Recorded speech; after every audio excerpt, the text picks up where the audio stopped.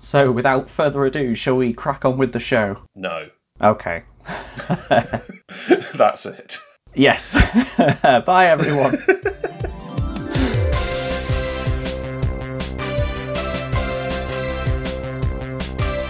Honest Andy's Discount Moon Show!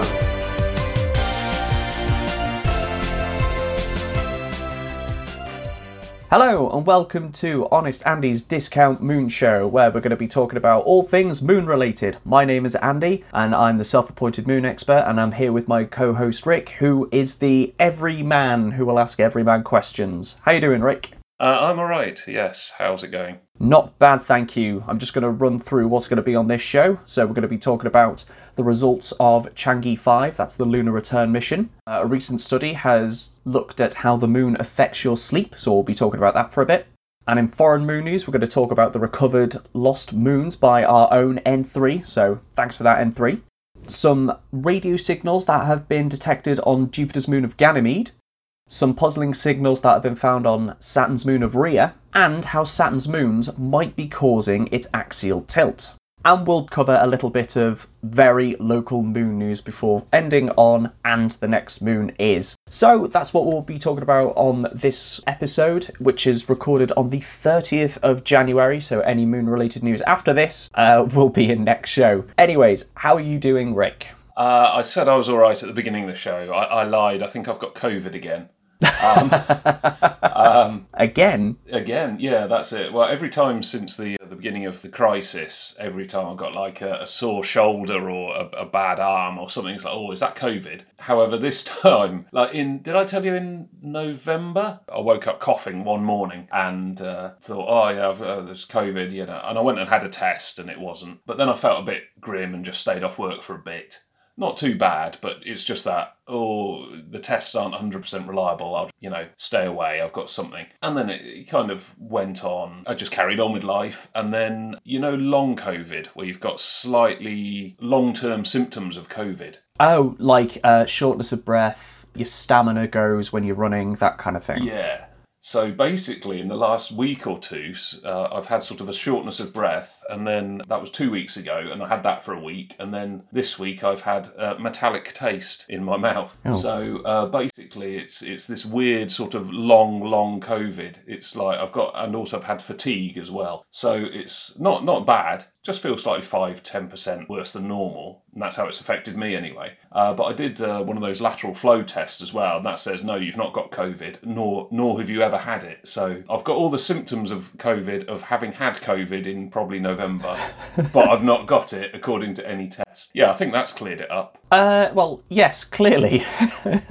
I did exactly the same test that you had, the antibody test, which kind of indicates that I've not had it either, so that's good news. Have you got like a rare blood type or something? I don't know, but I would say that the antibody test is 50% false negative rates, so it's quite high. If that lateral flow test says you've got COVID or you've had it, it's like, yeah, you've pretty much got it. But if it says you haven't, it's like, well, 50-50, it's right. Oh, okay. That's a pretty high false negative. It is. I mean, so you wouldn't use it as a brilliant diagnostic type tool to do it perfectly, but it's useful when you're doing a survey of a population. As long as you adjust for 50% of the answers are sort of wrong, and we know 10 people have tested, say, positive, so we'll just double that to 20. You can get around it. So that's why they say on the pack, don't take this as sort of a super individual test, but it's really useful for a population.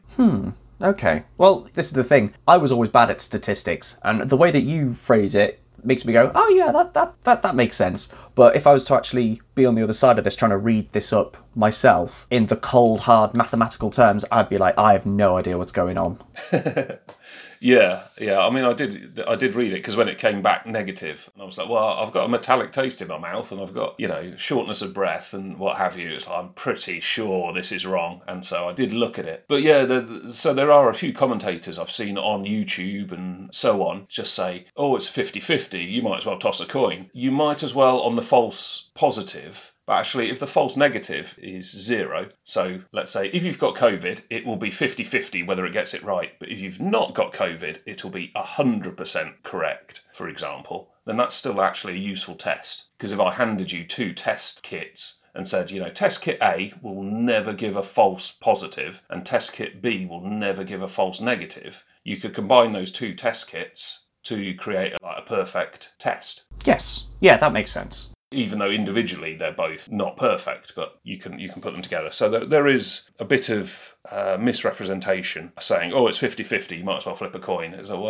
actually there is this other side to it, and it can be used as part of a useful scientific trial. Yeah, and I know people will say that, if you get those two tests, that one will always give a false positive and one will always give a false negative, but you combine the two to get the perfect answer. Why don't they just combine the two tests into one test? You need to make sure that these tests are easy enough to follow and can be done by the general public by just reading simple instructions and interpreting the results. Because when I got the kit and I was like, okay, got to put the buffer in here, got to wait this long, the instructions were so simple. And that's the hardest part, making this stuff idiot-proof. Because you can set out the most accurate test possible, but can the person receiving it conduct the test without help, without assistance, and be able to follow the instructions to make sure the test is conducted perfectly? Probably not. They don't have scientific training. I don't have lab training, but I was able to follow the antibody test. Yeah, I did look at that and almost get it wrong, because you've got to dab a bit of blood in one hole, which is not the hole labelled B.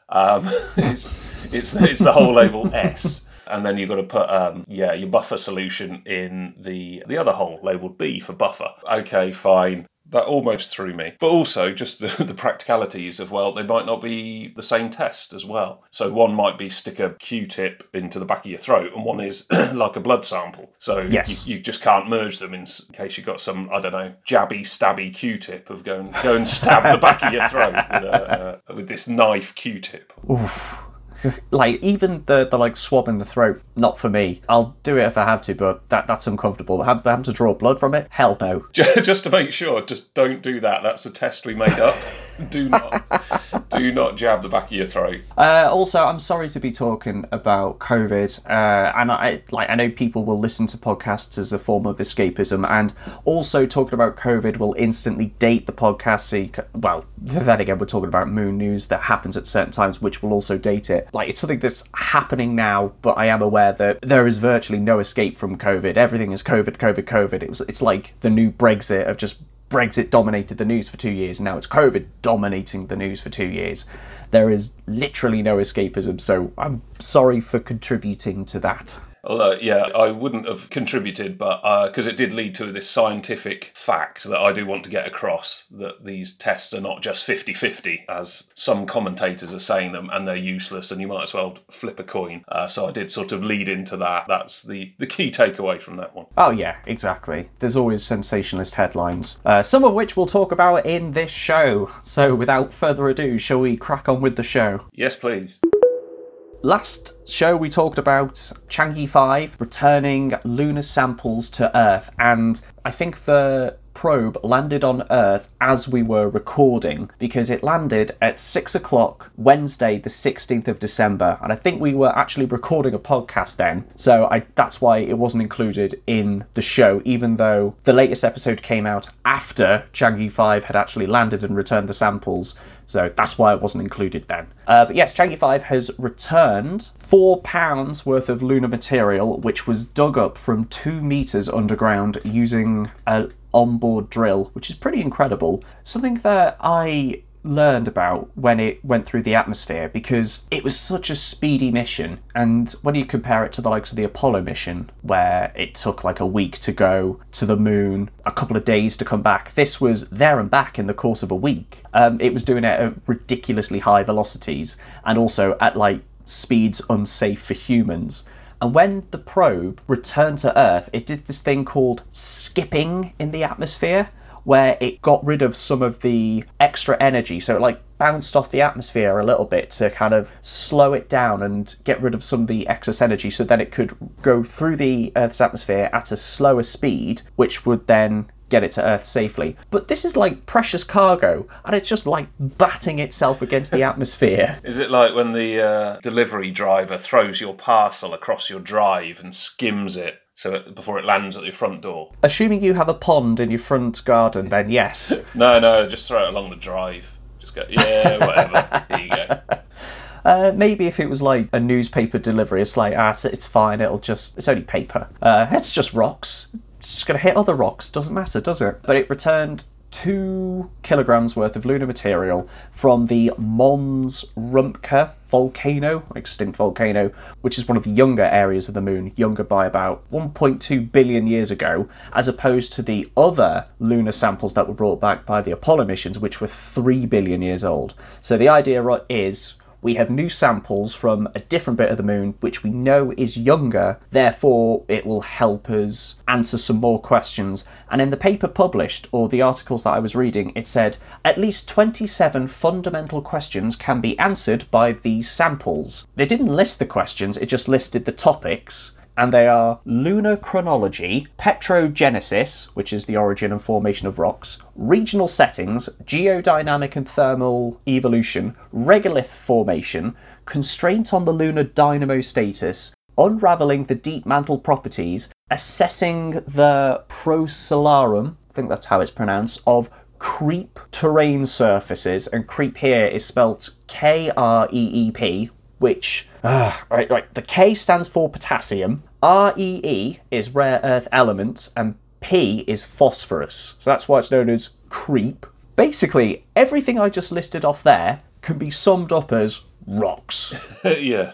All of these are just very fancy words for rocks. Like you have Pokemon, but within those Pokemon you've got water, fire type, flying type, bug type, but they're all essentially Pokemon. These are all essentially study of rocks, just very, very different aspects of it. Apart from regional settings, which I think it's when your keyboard starts putting the wrong punctuation marks.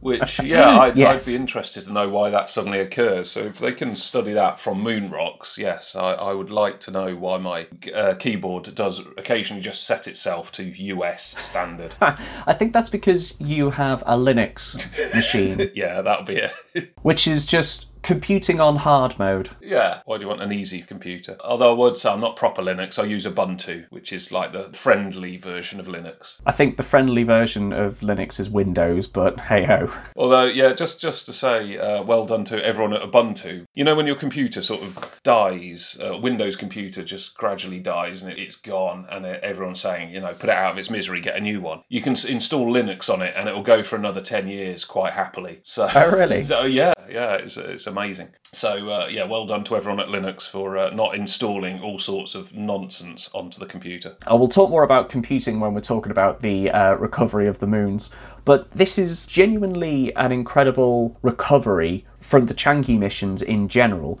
and China's space program it never ceases to amaze me. Yutu-2 and Chang'e 4 are still going and still beaming images back to Earth. Chang'e 5 was a resounding success, just went and got the samples and brought them back within the course of a week. I don't know what Chang'e 6 is going to be doing. In fact, let me have a search for that now. So Chang'e 6 is going to be a sample return mission, but from the south pole of the moon. Chang'e 7 is going to send a drone to the moon. It's going to have a lander, a rover, and a mini flying probe. So they're sending a drone to the moon. Excellent. That is so cool. How does that work then? Because I assume it's not propellers, because there's no air. It says mini flying probe, which to me indicates a drone because it's not an orbiter. So what it might do is propel itself up and hover, have some sort of very light propellant, because if it's very light and the gravity on the moon is very low, it could just float for a bit with just minimal propulsion. And there is an atmosphere on the moon, although it's very, very, very, very thin. So it's practically negligible. But anyway, then you've got Chang'e 8, which will be a lander, a rover, a flying detector, as well as a 3D printing equipment to try and utilise something called in situ resource utilisation, which translates as using the stuff on the moon as fuel for the 3D printer. So using the regolith, putting it into the machine, and then seeing if you can print out some useful things. That is amazing, and that's aimed for 2027. That's Chang'e 8. But so far, all of these missions have been a success. There hasn't been a single failure, and if you look at the Apollo and the lunar missions, way back when, and you get up the nice little table, it's all success, partial success, failure, partial success, success, failure, failure, failure, because everyone was rushing with it. Whereas China has been doing this since 2007, so they're just learning and developing and taking their time with it. Whereas NASA, thankfully, have pushed back the Artemis missions again, so I don't think they're going to aim for 2024 anymore, which is good, because that means that they can do all the safety things that they need to do to get to the moon. That's good. Do I win a bet then? Yeah. Whee. So in our ongoing thing of... Open the betting book and see what I've won. Tell you what, I'm gonna add one to the betting book that every single one of the Changi missions is going to be a success. Oh, hang on. How many missions are there? So there's another 3 to go, 5 so far, all of which have been a success. Okay. Rick doesn't think the US will launch for the moon in 2024, so is that accepted as correct? Yeah, you win that one. Huzzah. So Andy thinks... So update us on the betting book. Andy thinks Changi 4 will last 1,000 Earth days. Andy thinks Russia will have a successful soft lander before the US landing. And Andy thinks all 8 Changi missions will be a success. I'm just going to do a quick update on YouTube 2 and just have a look if it's still going. Yep, still going. And it's on 757 days, so another 250 to go. Okay, so in December-ish. Yeah, about then. Cool. That'll be your Christmas present. You win a bet. Yeah! So do you have any questions about the Lunar Sampleton Changi 5? No, that's good. So I'll see what they prove about geology rather than the 27 fundamental questions, basically all geology. It's identifying the pieces of the puzzle and putting them into place. So in terms of where did the moon come from, there's lots of theories that have a lot of evidence to back it up, and this is adding evidence to some of those theories. Do you have trouble sleeping, Rick?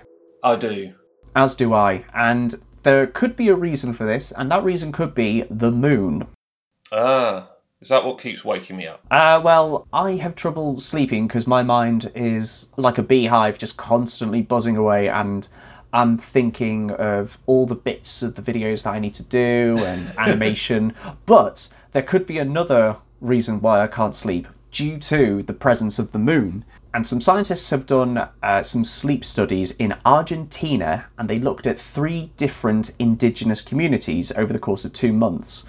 Now, one of these communities had no access to electricity, so therefore it was all natural light, moonlight, starlight, and sunrise. So they're purely left to natural light. Then you had another one which had limited access to electricity, so there will be some artificial lights going on in the evening, but mostly it'll be natural light. And then another that had full access to electricity, so very much like us. So you had 3 different groups. All of them returned the same results, that sleep duration changed between 20 and 90 minutes, and bedtimes varied between 30 and 80 minutes a few days before a full moon. The quote in the article, "In each community, the peak of participants sleeping less and staying up later occurred in a 3 to 5 day period leading up to full moon nights, and the opposite occurred on the nights leading up to a new moon." So when there's a full moon, they're staying up later and sleeping a bit less, but when it's the opposite of a full moon, as in a new moon, that's when they would go to sleep earlier and sleep a bit more. Yeah, across all 3. I can see why it's happening in somewhere with no electricity, but you'd be doing well to know when the full moon is, unless you're going out and deliberately looking up these sort of things, because most people stay in the evening. Yeah, exactly. And don't forget, the exact time of a full moon can happen in the afternoon.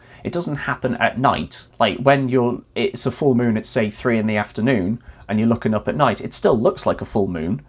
Just not 100% full moon. You wouldn't notice it without a telescope or a decent pair of binoculars. But yeah, it's interesting that it's 3 to 5 days leading up, and that it's affecting all people, regardless of how much electricity they have and how much artificial light they have. So it could be something to do with the moon's effect on the tides and the weather, and how it ebbs and flows throughout the months. And it's a weird one. And ultimately, the study could not establish causality, which roughly translates as, we've observed this, we know it's from the moon, but we don't know why it's doing this. Yeah, I mean, it could be from all the people that are in the no electricity area, just they're staying up late because the moon's right, and they're phoning all the people in the electricity area. Go, "You're right, we're up late. Do you want to chat?" Could be that. Yeah, it could well be. There you go, sorted. I'd like to see this, replicated in a major city where there's just lights constantly on and there's no concept of day and night. Would Seattle count as a major city? Yes. Because in an attempt to corroborate their findings, the researchers compared the results to similarly collected data from 464 Seattle-based students studying at the University of Washington. They found the same oscillations in sleep patterns. Wow. Although, admittedly, student sleep patterns are like sleeping from 4 in the morning till 4 in the afternoon or something. So, but using your statistics to you've got all that random chaos in the data, but you could kind of withdraw that. If you know of that, Katie, you can map for it. And then if it's 464, you've got some decent averages there. And if they're finding the same patterns in a major city and in these 3 communities within Argentina, then there is something going on here. But just don't know what. Yeah, no, I mean, it wouldn't surprise me if there was something deep inside the human psyche, some sort of hormonal rhythms that have made it evolutionary beneficial to be more alert on the nights that are light, and we've never quite lost that cycle. Yeah, the hormone cycle to do with sleep is circadian rhythm. That's the one. You're right, there has to be something there. I just can't put my finger on it, and neither can these scientists. But it's interesting that data taken in different continents points to the same source. So all in all, sounds quite interesting, but it's not conclusive. Yeah, that applies to pretty much every story we talk about on the Moon podcast, where, we found something interesting, don't know what it is, but could be the moon. So we're going on to foreign moon news now, where this is the part of the show where we talk about moons of the solar system that do not belong to Earth, hence foreign moons. And this is actually a bit of follow-up, where N3 has had their recovered lost moons confirmed by the MPC. Hey, well done, N3. Yes, MPC standing for Minor Planet Center. So 4 of the moons have been recovered. They're S2003, J23, J12, J4 and J2. That's 4 out of the 5 lost Jovian moons. And this was actually picked up as well by a website called Sky and Telescope, which is the website for amateur astronomers. And they interviewed N3 as well, which is fantastic. And also highlighted that this is an incredible achievement and that they are the first amateur astronomer to actually find these lost moons in the publicly available data. And there's a nice interview there that talks about why N3 did what they did, and the method they use as well, including all of the software, which, like Linux, is software on hard mode. Yeah. Although I have used the Aladdin Star Mapper, and it's laid out quite nicely, but there's a lot of settings, and it's just information overload to begin with. Yeah, I did like your ranting about it, because I said, oh, have you discovered a moon or whatever? And you were sort of saying, I've discovered the settings menu or something, and I can make the screen go brighter. Yeah, I followed the steps, and I got the software that N3 recommended. I got the exact image that N3 found one of the moons in, or better yet, I used the ones that were already on Wikipedia, so I knew exactly what I was looking for. I think it was Tarvos, for example, which is a moon of Saturn that I'm doing a video on now. It was using CFHT data, so Canada, France, Hawaii telescope data, using an image that was taken at a certain night, so got that image, which was, I don't know, about 80 megabytes, which is in a weird file format, got the special software to open it, and it's just this mess of stars and grids, and there's so much going on, and I have no idea how you managed to do it, N3, but bravo. It's so tricky, and there's got to be some settings in there that will balance the infrared light and remove the noise and help you identify moving objects, but I, for the life of me, couldn't figure it out. I think I'm just a bit of a pleb when it comes to this kind of thing, and all scientific software is so niche, you need to know exactly what to do to get the best out of it. It's all so purpose-built, and I'm used to just Microsoft Word and Paint, where it's just I want to make a table. Oh, there's the table thing. Whereas this, it's finding bits of sky that are so faint, you need to know all the exact parameters and exactly what to look for. It's very difficult. Ah, excellent. Well done, M3. That's all I can say, and well done for confusing Andy. Yeah. Have you had a bash at trying to... No, I keep meaning to, just with... I have an excuse every month of why I haven't done stuff. This month, legitimately, I am job hunting because I'm out of work as every year as contract renewal runs round in March. So January, February is always job hunting month. But maybe when things calm down, I'll have a look at this. But yeah, you haven't sold it well. Although it's now a challenge, I guess, if Andy can't understand it, and you're merely just a Windows person. What could a Linux person do with it? Yeah. Well, the Sky and Telescope article will be a good guide for you. It helped me get to the next stage. I just need to actually sit down and play about with the settings. I should point out, I am easily confused. I read all of these scientific papers and I'll read the same paragraph 4 or 5 times and still not get it. So I'm probably not the best bar to measure all intelligence against, because I am easily confused. I did like in the show notes, you said, oh, this news was picked up by Sky and Telescope. And I was like, oh, I've heard of Sky. I didn't know Telescope, but oh wow, okay. But no, it's Sky and Telescope, like horse and hound. Sticking with Jupiter for the next bit of foreign moon news, the Juno mission has detected an FM radio signal from Jupiter's moon of Ganymede. Oh, that's Ooh. Good. They've got Primitive Life with a FM radio station. Yes, Primitive Life. A middle-aged white DJ going like, hello and welcome to Radio Jupiter. Traffic today on Ganymede is terrible. Take the bypass. The first line of every article I could find on this quotes the NASA ambassador Patrick Wiggins, where he says, it's not ET, it's not aliens, it's a natural function. That's like the first line up front to highlight this is not aliens. He has to spoil it, old Patrick Wiggins, doesn't he? He just, a little fun. He's just there complaining. He's NASA's official party pooper and bubble burster. That's it. Him and his science. Yeah. Well, as he says, it's not ET, but more a natural function. And this natural function combines my least favourite aspects of physics, which is electromagnetics and quantum theory.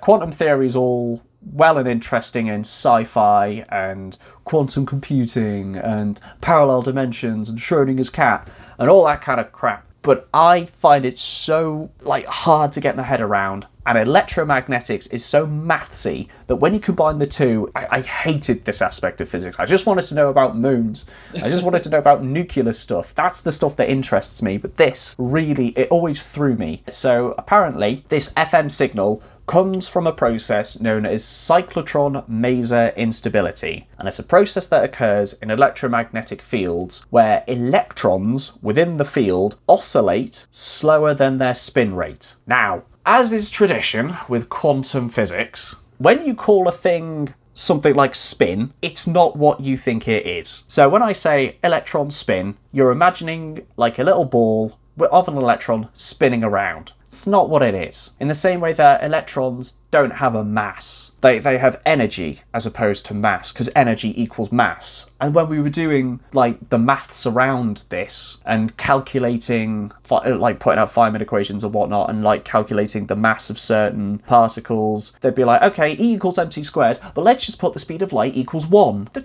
why? You can't just change constants like that, but apparently you can. Anyway, spin, and I'm going to get the definitions here in nice, easy terms. What is electron spin? Electron spin is a quantum property of electrons and is a form of angular momentum. The magnitude of this angular momentum is permanent, like charge and rest. So the mass of an electron is permanent. The charge of the electron, which is negative, is permanent, and therefore an angular momentum of this electron is permanent. It can't be changed. So it's like a constant, like pi or the speed of light. These are constants.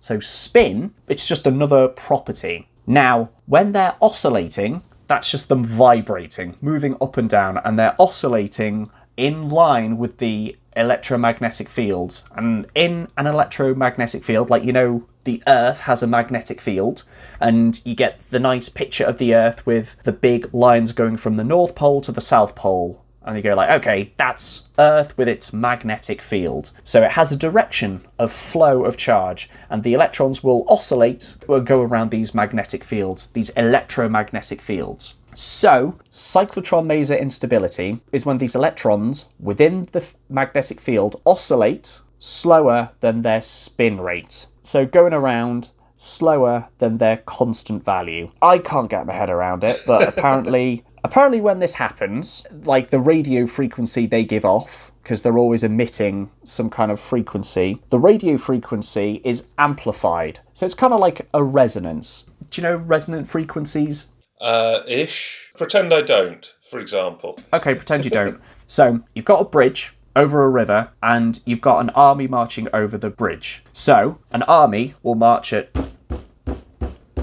a certain frequency, like that. If that frequency matches the resonant frequency of the bridge, the way it was built and all the materials that make it up have something called a resonant frequency, and if the army marching matches that resonant frequency, then the bridge will start to shake violently. And if it shakes violently, then it might actually cause some of the bolts to come undone, some of the welding to crack, and the bridge to fall apart because you've matched the resonant frequency of it. On that, Andy, I'll give you the example my physics teacher gave to me. He was, I think he was from Turkey, but he called himself from Kyrgyzstan because he didn't accept the existence of, or the non-existence of, a Kurdish nation. Okay. No, sorry, Kurdistan. So my physics teacher was from Kurdistan, and he said his brother had a bunch of sheep that they were taking over a rope bridge, and he's got a film of his brother going over this rope bridge with the sheep. As the rope bridge sort of swings slightly, or the sheep slightly get into step because they all put their right foot down at the same time and what have you, and that causes the bridge to swing more to the left at the same time, and so all the sheep put their left foot down, and this keeps happening, and gradually the bridge just goes swings all over the place, and his brother falls off. Now he was laughing at it. I assume it's not like an Indiana Jones rope bridge over a big gorge and all this sort of sheep, and his brother fell down, and it was a relatively low bridge, but there we go.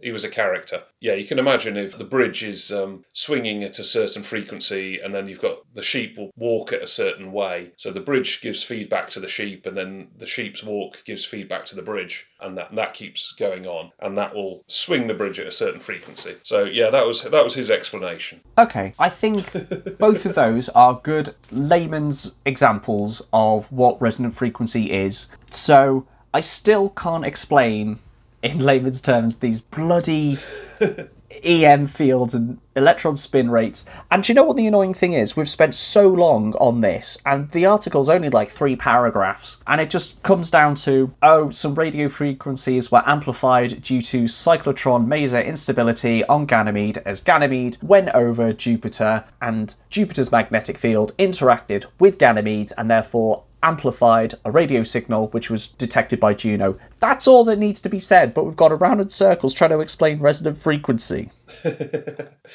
Yeah. What I took away from it was the band name Cyclotron Maser Instability. That does sound like a prog rock or shoegaze. I'm pretty sure that's one of the bands you sent me recently in an email thread. Yeah, I sent you a lot of math rock, which in math core, I think it's called, with Dillinger Escape Plan and Meshuggah and whatnot. Yes, as background to that, listeners, I came across, Andy was going to a festival that had a thing called math rock, and I was like, maths, I'm interested in that. But it was a sort of genre of very, very progressive, experimental rock and roll, as it were. I think rock... Don't ever say rock and roll. I can't stand rock that and roll, phrase. Rock and roll without the roll. So it's very, rock. My parents don't understand me type music. But the parents can legitimately turn around and say, well, to be fair, we don't understand your music. It's not making any sense because it's all, I'd argue it's not music. It's very, very self-indulgent sort of sounds that have... I would argue technically competent. Yeah, technically competent, self-indulgent sounds. Yes, that's fair. It wasn't too bad if you're into sort of, your experimental stuff. It wasn't sort of Oh, I'm going on a long car journey. Shall I listen to this math rock album? Probably not. Otherwise, I'll just drive into the central reservation as soon as I can. No. When I'm on a long journey, I will whack on Between the Buried and Me or Dillinger Escape Plan because those like really engage me and keep me awake, so I could drive for longer. Okay, I'll try that, and if I die, I'll come back and haunt you. I guarantee you, Colours is a fantastic album, and don't you dare haunt me, Rick. Well, in summary, there's an FM signal detected on Jupiter's moon of Ganymede. It's not aliens, it's some weird quantum stuff that none of us can explain properly. Sticking with weird signals on moons, but one that I can explain, Saturn's moon Rhea has a puzzling signal that was detected by Cassini, and there is now an explanation for this. So in 2017, Cassini was in the end of its mission, known as the extended mission. That was the final mission of the Cassini probe, and it flew past Saturn's moon of Rhea, which is like an icy ball. It looks a bit boring to look at because there's just a few craters on the surface. It's just a big ball of ice. But Cassini detected a compound on it known as hydrazine, which is used in rocket fuel. It did this by a technique called photometry, where you look at the light reflected off the surface of a moon, and from this you can determine all sorts of properties, like how well is that light reflected? Well, that all indicates something called the albedo, like how reflective or how bright a surface is. It'll also tell you what materials are present on this surface by the light that has been absorbed by it. So you know the light that is going onto the surface because it's sunlight. What's reflected, if there's certain bits of light missing, that's because they've been absorbed by certain compounds on the surface or certain materials. Therefore, if you know what bits are missing, you can determine what materials are on there. We do this on Earth all the time. It's like spectroscopy, I believe. Anyway, they did this on Rhea's surface and they found that hydrazine was present. And hydrazine is used in rocket fuel. So is it free rocket fuel? It could be one of two things. It could be hydrazine or it could be chlorine. However, the materials in that part of the solar system, the materials on all the other Saturn's other moons and what's present in Saturn and Saturn's ring, chlorine isn't there. So the elements that make up hydrazine, hydrogen, carbon, a few other ones that I can't think of off the top of my head, those are all present to make hydrazine. It could be free rocket fuel if we manage to get to the surface, extract it, purify it, but all the chemical signatures that make up hydrazine are present on Rhea. So it's a chemical compound that requires a lot of elements, a lot of certain circumstances for hydrazine to exist. It's like coal and diamonds are made of carbon. They're both made of carbon, but one requires a lot more pressure in order to get it into a diamond. So hydrazine, there's a lot of carbon, a lot of hydrogen about. You need a lot of certain constraints and a lot of conditions for it to become hydrazine. And by the way, it's only just been realised that it was hydrazine. At the time, they were like, I have no idea what this missing bit of the spectrum is. So they recreated it in the lab by observing how light bounced off various compounds, and then they tried to match the data in the lab with what they found on Cassini. And the two compounds that it could be were chlorine and hydrazine. So that's why they discredited chlorine, because they're like, well, there's no way it could be out there. Whereas hydrazine could be there. One of the things it did point out in the article is Cassini uses hydrazine to orbit Saturn. So it's like, well, are you sure you just didn't detect your own rocket fuel then? Yeah. But apparently it only used it in the thrusters, and Cassini didn't use its thrusters near Rhea at all. So it couldn't be Cassini that put it there. One such cause is that the hydrazine floated over to Rhea from Titan. As in Titan created it, or... Well, Titan has a thick atmosphere. It's got methane lakes, which is hydrocarbon, and hydrazine is a hydrocarbon. So Titan's atmosphere, there could be hydrazine through some sort of chemical reaction on Titan, and it could have evaporated into the atmosphere, escaped the atmosphere, and floated over to Rhea. I mean, this happens with Saturn's rings all the time. Enceladus has lots of cryovolcanic activity, which you remember is an ice volcano, and that erupts stuff that goes into Saturn's surroundings and eventually goes into the rings. So a lot of the stuff that happens in the moons will contribute to Saturn's rings, and it turns out that they're all interacting with one another as well. So is Rhea going to become like a service station for interstellar travel where you go and pick up your fuel? Or actually, is it just better to go to Titan? Oh, well, that's a good question, actually. actually. I think it'd be easier to go to Titan than it would be to Rhea, just because there's clearly more resources on Titan than there would be on Rhea. Titan's also bigger, but you do have a big, thick atmosphere to contend with. It's a little harder to determine. That's a good question. My gut would say go to Titan over Rhea, but Rhea would make a good Texaco. Why is it always service stations? Yeah, I was thinking that. This is like the umpteenth time I've mentioned them. I don't know, I just want a service station podcast, I guess. That would be the saddest podcast.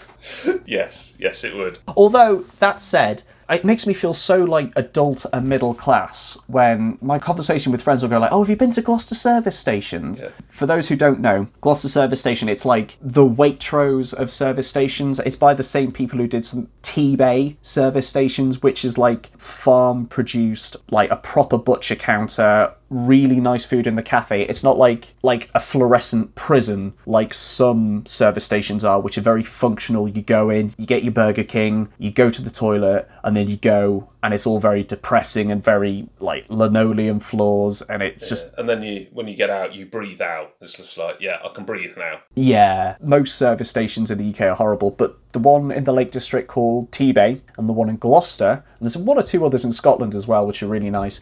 They have like organic farm shops, they have these butcher counters, they have these like really nice cafes, and it's just like going to a nice cafe or a nice shopping centre. Put it this way as well, they have no fruit machines or arcade. You know, it's that sort of place where it's just like, no. I once saw a man walk in there with football shorts and a football shirt, and it's like, you've come to the wrong place, mate. It's just like, no. This is for the Waitrose crowd. Yeah, you'll be stared at and shunned. I don't think it's that hostile. I don't know. It's pretty sure there was a bit of tutting going on. Maybe Rhea can be a place for your elitist service station, Rick. Yeah, if you could afford to get to Saturn, then you are worthy of these fancy brownies. Sorry, so do your conversations in Gloucester say, oh, have you been to Gloucester services? People will comment that, oh yeah, we're going to go to Gloucester services to get some, like, a really nice dinner for, like, Friday night, because of the butcher counter, that'll have some fresh game on it, or something like that. I think the rationale behind these service stations is you're clearly travelling to see someone, so therefore it allows you to pick up a nice gift along the way. Also, they're just like, well, we're serving the local community. We're near Cheltenham. We could put up another crap service station, but there's some disposable income nearby. Let's leech off them. Yeah, I do like the mentality of, look, we're going to put a service station here. Let's make an effort and make it nice at least. Yeah. There you go, Rick. There's your service station podcast. Fantastic. Okay, so the last item in foreign moon news is Saturn's tilt is caused by its moon. When I say Saturn's tilt, I mean its axial tilt. So you know how the Earth rotates on an axis of, I think, about 10, 15 degrees or something like that? Saturn also rotates on an angle as well, and its angle is 27 degrees at the moment, and this may have been caused by its moons. I thought Saturn was very, very big. How did the moons do that? So Saturn is big. For comparison, how much heavier is Saturn compared to the Earth? So Saturn is 95 times heavier than Earth. That's quite big. But Titan is quite a big moon, and it's also much further away from the Sun than Earth is. If you have something massive near Saturn, that is going to affect it more at its position from the Sun than it will for Earth, because the gravitational pull of the Sun is much weaker at Saturn's position than it is at Earth's position. So, Titan is causing Saturn's tilt, as are some of the other moons as well, but Titan makes up like 96% of all the mass of the moons in the Saturn system. So even though Saturn's got 82 moons, most of these are tiny little bits of rock, whereas Saturn is massive. It's bigger than Earth's moon, I believe. It caused Saturn to tilt from about 4 degrees to 27 degrees. There were other things that caused Saturn to tilt as well over the course of 1 billion years or so, and that is like something called a resonance with Neptune will have caused it to tilt. There's all sorts of gravitational shenanigans, but primarily it was Saturn's moons. Massive objects close to the gas giant have caused it to tilt over the last billion years or so. So it's taken time then. It wasn't sort of I was imagining like a moon knocked into it. It's one of those, it's taken time and space, right? The question is, okay, so what? Titan caused Saturn to tilt in the last billion years. What does this tell us? Well, the solar system was formed 4.7 billion years ago. Saturn was formed 4 billion years ago. Saturn's rings are 100 million years old, and Titan has been around since Saturn formed. So, in the last billion years or so, Titan is getting further and further away from Saturn, as are a lot of the other moons. So during this migration, Saturn has tilted by almost 30 degrees, by 27 degrees in the last billion years. That's quite significant, the fact that it didn't tilt for 3 billion years, and it was just happily doing its own thing. Even though Titan was there, it's only as Titan started to migrate outwards due to the presence of something that's caused the rings and something else that has, and like other things in the solar system like Neptune's resonance with Saturn and all of these other gravitational aspects. Only in the last billion years has Saturn started to tilt. So imagine Earth started to tilt 30 degrees over the last billion years. That would wreak havoc with the seasons. That would cause massive changes to the planet as we know it. Humans wouldn't exist if the Earth tilted 30 degrees over the last billion years or so. And the thing is, it's going to continue to tilt. These moons are going to migrate further and further away from Saturn, and it's going to tilt further. In fact, Jupiter is going to tilt as well because of Jupiter's moons, the Galilean moons, and Uranus will tilt because of its moons as well. And these axes could increase from about 3 degrees to 30. So an increase of 30 degrees over the course of billions of years will massively disrupt these systems. Okay. So we're going into the world of this will take a billion years. So it's not something I need to worry about in my lifetime. Just checking. No, you're fine. And I'm just checking. Is this one of these things that the sun will blow up before this happens? Ooh, that is a good point. I forget when. When is the sun going to blow up? 4 to 5 billion years from now. So Jupiter will continue to tilt. Saturn will continue to tilt over the course of the next couple of billion years. And it will probably keep tilting, and the axial tilt will keep increasing until the sun blows up. Okay. I'm just checking, because it was like that. When the moon is getting away from us, oh no, it could affect us. Oh, it's all right, the sun will blow up first. You will barely notice the lack of moon. Yes. Similarly, yes, if Saturn falls over, as the scientists call the axial tilt problem, I don't know, could we then see the hexagon? As in... From Earth? Yeah, sorry, from Earth. So at the moment, if I look at Saturn, I don't think I can see a hexagon because it's on top or the bottom or something. Whereas if it tilts, it's like, oh, look, it's showing us its hexagon. Do you know what? I don't know how Saturn would look from Earth. I don't think you'd be able to see the rings, like, side on. So, to Google again, how would Saturn look from Earth? Okay, you could actually see the hexagon from Saturn now. Because we're at 30 degrees and Saturn's at like 30 degrees, when you look at it, you can see the North Pole of it, so you would be able to see the hexagon from it. Not the whole hexagon, but like you'd be able to tell it's there. Okay. And as it continues to tilt, you probably would be able to see it. Yeah, you're right. So this story about moons affecting Saturn's tilt, it's kind of obvious that something massive near Saturn would have some kind of gravitational effect on it. But what I find interesting is that Saturn is 4,000 times heavier than all of its moons combined. And so something 4,000 times lighter than Saturn has caused such a significant impact on it by making it rotate 30 degrees over the course of a billion years. I know it's a billion years, but that's still amazing that something so small next to something so big can have such a massive effect. Like, even the article calls it David versus Goliath, and I think that's a good comparison. Yeah, it's like, it reminds me of, those geology things, what are they called? Stalactites, stalagmites. Yeah. It's like, yeah, that's just a drop of water every 5 minutes or whatever. But over millions of years, it's formed this, 20-foot stalagmite. Yeah, it's quite incredible, isn't it? Although, yeah, this is on a much bigger scale of billions of years. Yes, and planets. And planets, yeah.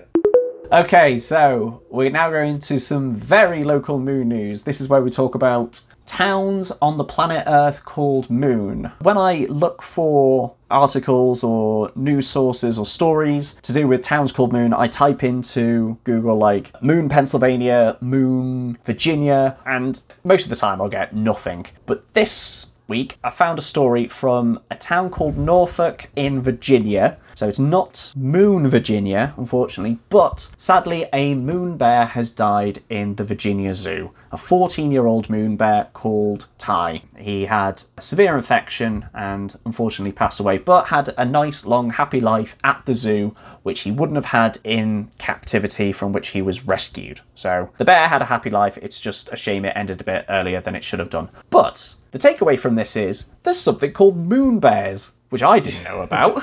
Yeah, are they from the moon? I guess not. They are not, unfortunately. Moon bear is another name for the Asian black bear, which is a medium-sized bear that lives in trees. And it's called a moon bear because it's got this like white crescent on its chest. So imagine it's got like a bib, like a baby bib, that's just kind of like had the tassels at the top cut off, so it's just got a bit of a crescent moon shape on its chest, and that's why it's called a moon bear. So they live primarily in Asia, in the Himalayas, northern parts of India, the Korean Peninsula, northeast China, far east Russia, and Shikoku Islands of Japan, and Taiwan, or as China would like to call it, southeast China.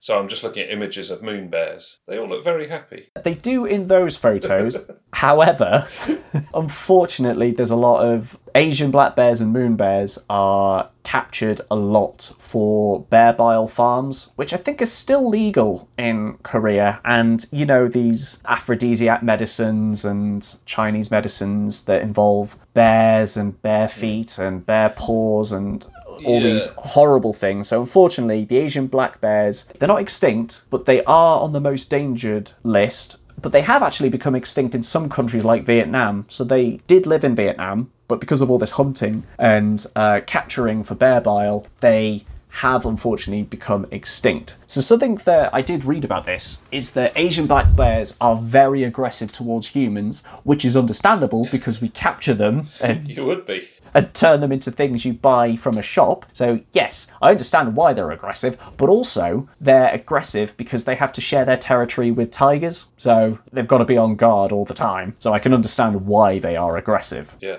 no, it makes sense. Something that I did learn about the black bears though, animals are significant in folklore, and in Japanese culture, the moon bear is traditionally associated with the mountain spirit, and apparently it received its white mark, the moon shape on the bear. It got that mark after it was given a silk-wrapped amulet from the mountain spirit, known as Yama no Kami, and it left the moon-shaped mark on the bear after this silk-wrapped amulet was removed, which is a bit like, you know, the crosses on donkeys. Apparently, according to folklore and religion and whatnot, donkeys got that cross after Jesus rode into Nazareth on the back of a donkey because there weren't any horses available. So Jesus rode in on the back of a donkey. And then since then, donkeys have the cross on their back. But at the time, Jesus was alive and he hadn't been crucified then. So I don't know why they had the cross on the back after that point on. But he could tell the future, so he knew what was going to happen. Yeah, it might be folklore. I didn't know donkeys had a cross on their back, so I'm just quickly Googling that as well. Yeah, but apparently they have that as a tribute to stepping in the time of need for Jesus. So he branded them with his religious symbol. I don't think that was mentioned in the Bible, so I wouldn't put too much store in it. And the same with the silk-wrapped amulet for the moon bears. But the photos that I have found of them, they do look very cute. Yeah, and they do look happy. I've noticed more and more people, especially in my little Facebook bubble and social media bubble, the people do tend to be a lot more charitable at the moment. Like, with the ongoing pandemic, people feel there's not a lot they can control. So a lot of people, for like their birthdays, for example, would be like, okay, I'm raising money, or instead of giving me a gift, give to this charity, that kind of thing. Yeah. And a lot of people are doing it for animals. So maybe that's something I should consider, like the Asian black bear or the moon bear endangered fund charity kind of thing. There's got to be one that exists. Yeah. No, on that topic, my wife says she'd just given some money to buy solar power lights for rabbits. What? What? But it turns out there's a rabbit rescue place that people are adopting rabbits from this rabbit rescue place, but because they can only get out of work in the evenings or whatever, they need lights on the drive. So because they have to do pickups, they can't go and do home deliveries and stuff. So they need some solar powered lights. So it's not the actual rabbits that were asking for these lights. It was the sort of the car park of the rabbit rescue place. Okay, that's quite sweet. So yes, just to reinforce the people buying random stuff for animals and charitable stuff. I think the takeaway from this is be kinder to animals, especially moon bears. And so we're going to end the show on our ongoing feature, which is And the Next Moon Is. We've talked about the moons of Mars. We're now onto the moons of Jupiter, where we're talking about moons of the Himalaya group. And this moon is Ursa. So, Ursa, there's not much to talk about this other than it's one of the latest moons of Jupiter to have been discovered. It was found in 2018, discovered in May, but announced in, I think, June or September, so later on in the year. This was actually one of the first videos I made that got a lot of traction because I made a video like 2 new moons of Jupiter have been discovered, put together the video as quickly as I could, put it onto Reddit, and thankfully it got a lot of views, so that put a nice little bump in the YouTube channel for me, which is great. And it's also one of the moons that was named during the Name Jupiter's Moon contest, and it was named Ursa. Apparently this moon name came up 20 odd times, so the bragging rights were split between a few people. This is the same competition that I got to name Euphemy and Phyllophrosyne for, so I got sole bragging rights for Euphemy, and I split the bragging rights with Phyllophrosyne, I believe. Whereas Ursa, it was split between Aaron Croix, the Saint Savard High School, France, another school in British Columbia, Canada, and a 4-year-old kid who sang a song about moons. So all of those people got credit. And I know it's a case of Andy entered a competition for children and won. So what? I got to name a moon. Doesn't matter. What really frustrates me about this is that Ursa is the Greek goddess of dew, the daughter of Zeus, and Selene being the goddess of moons. But there's another moon of Jupiter, Herse, Herse, which is also named after this. So you've got 2 names for one god, Ursa and Herse. I spent weeks going through unique names, and one of the conditions was it has to be unique. So in the asteroid belt, there are so many asteroids named after Zeus's descendants and conquests and children and Zeus's family members, and it's so annoying because you'd find a perfect one like, it's a child of Zeus, it's associated with a moon, and it ends in an E. Great. Is this a candidate? Oh no, there's an asteroid in the asteroid belt that happens to share this name, and it was discovered in the 50s, and no one's ever heard of it. So I had this colossal spreadsheet of every candidate that was possible for Zeus, of Zeus's child, conquest, family member, servant, whatever. A list of names, and then I had columns of, does it end in an E? Does it end in an A? Has this name already been taken? And after 500, I managed to get, I think, 16 out of it. But if it turns out that, it doesn't have to be unique, all that time was wasted. Yeah, you got to sing a song. A cute 4-year-old singing a song. You can't turn that down. They could have called the moon, Mercury, and if it was they've sung a song now about Mercury, well, we have to just rename Mercury. So do I need to recruit some children to help me in the next moon naming contest? All these kids being forced to sing a song by some weird Uncle Andy. No, officer, you don't understand. I'm trying to get bragging rights for a moon of Neptune. It's very innocent, honestly. What do you mean I only get 1 phone call? Okay, what do you want to know about Ursa? The usual stuff. How big is it, and how far away is it? Okay, so it's 11.5 million kilometres from Jupiter. It's got a pretty low eccentricity, which means its orbit is nice and circular, and it takes 250 days to orbit Jupiter. But it's tiny. It's a tiny little pebble. It's 3 kilometres across. Oh, it's one of them. Yeah. Yeah, it's a tiny, tiny little thing. That's not really a moon then, is it? Quite frankly. Well, this is one of the issues with moons of Jupiter. It's hypothesised that there's 600 moons of Jupiter or moons over 1 kilometre in diameter. And Scott Shepherd himself is saying, like, there's no point naming them. I was like, well, where's the cut-off then? And if there's no point naming them, is it worth, counting them as a moon? There needs to be a cut-off established at some point, which kind of like, this adds fuel to the fire. I think Ursa is safe because it's got a name. It's like a puppy. It's like, you can't kill it if it's got a name. Fine, we'll look after it now. Okay, so what do you think you'll call Ursa? Andy's angry moon. Because you're angry. These 4-year-old kids didn't put as much effort in as you did. And it sounds like the IAU didn't put as much effort as well, just double-checking stuff. Well, they're really fickle when it comes to this kind of thing, which is a bit frustrating, but... And they're not answering my calls. Are they not? Oh, dear. No, I'm trying to get through so I can find some information about the Voyager imaging team and why they named the moons of Uranus what they did. Because the notes are going to be there in some kind of, like, assembly meeting. I just can't find them for the life of me online. I've emailed them, I've been phoning them to try and get some information, but thankfully I've been chatting to some other scientists who have given me some contacts, so I need to follow up on those. But the IAU have been a bit useless at the moment, or not useless, but they're just ignoring my calls, damn it. It has been Christmas, to be fair. No, this is like the other week when I was calling. Oh, right. Are they actually at work? Because they might all be working from home. Yeah, but surely you call the office and it should, like, give you a list of people you can contact, or emailing them, it should, like, forward it to some kind of inbox where someone will pick it up and get back to you, or an auto thing will come back saying, like, talk to these people. No, nothing. Get a 4-year-old to sing a song of what you want. Dear IAU, I need some information about the moons of Uranus and how they were named and why they called it what they did. Bum. That'll do. Yeah, do that. They will answer within 5 seconds. I'll pitch shift it so I sound like a 4-year-old.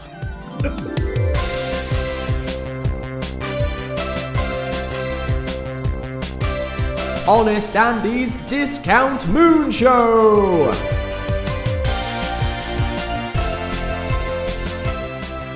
Dear IAU, I need some information about the moons of Uranus and how they were named and why they called it what they did. Bum.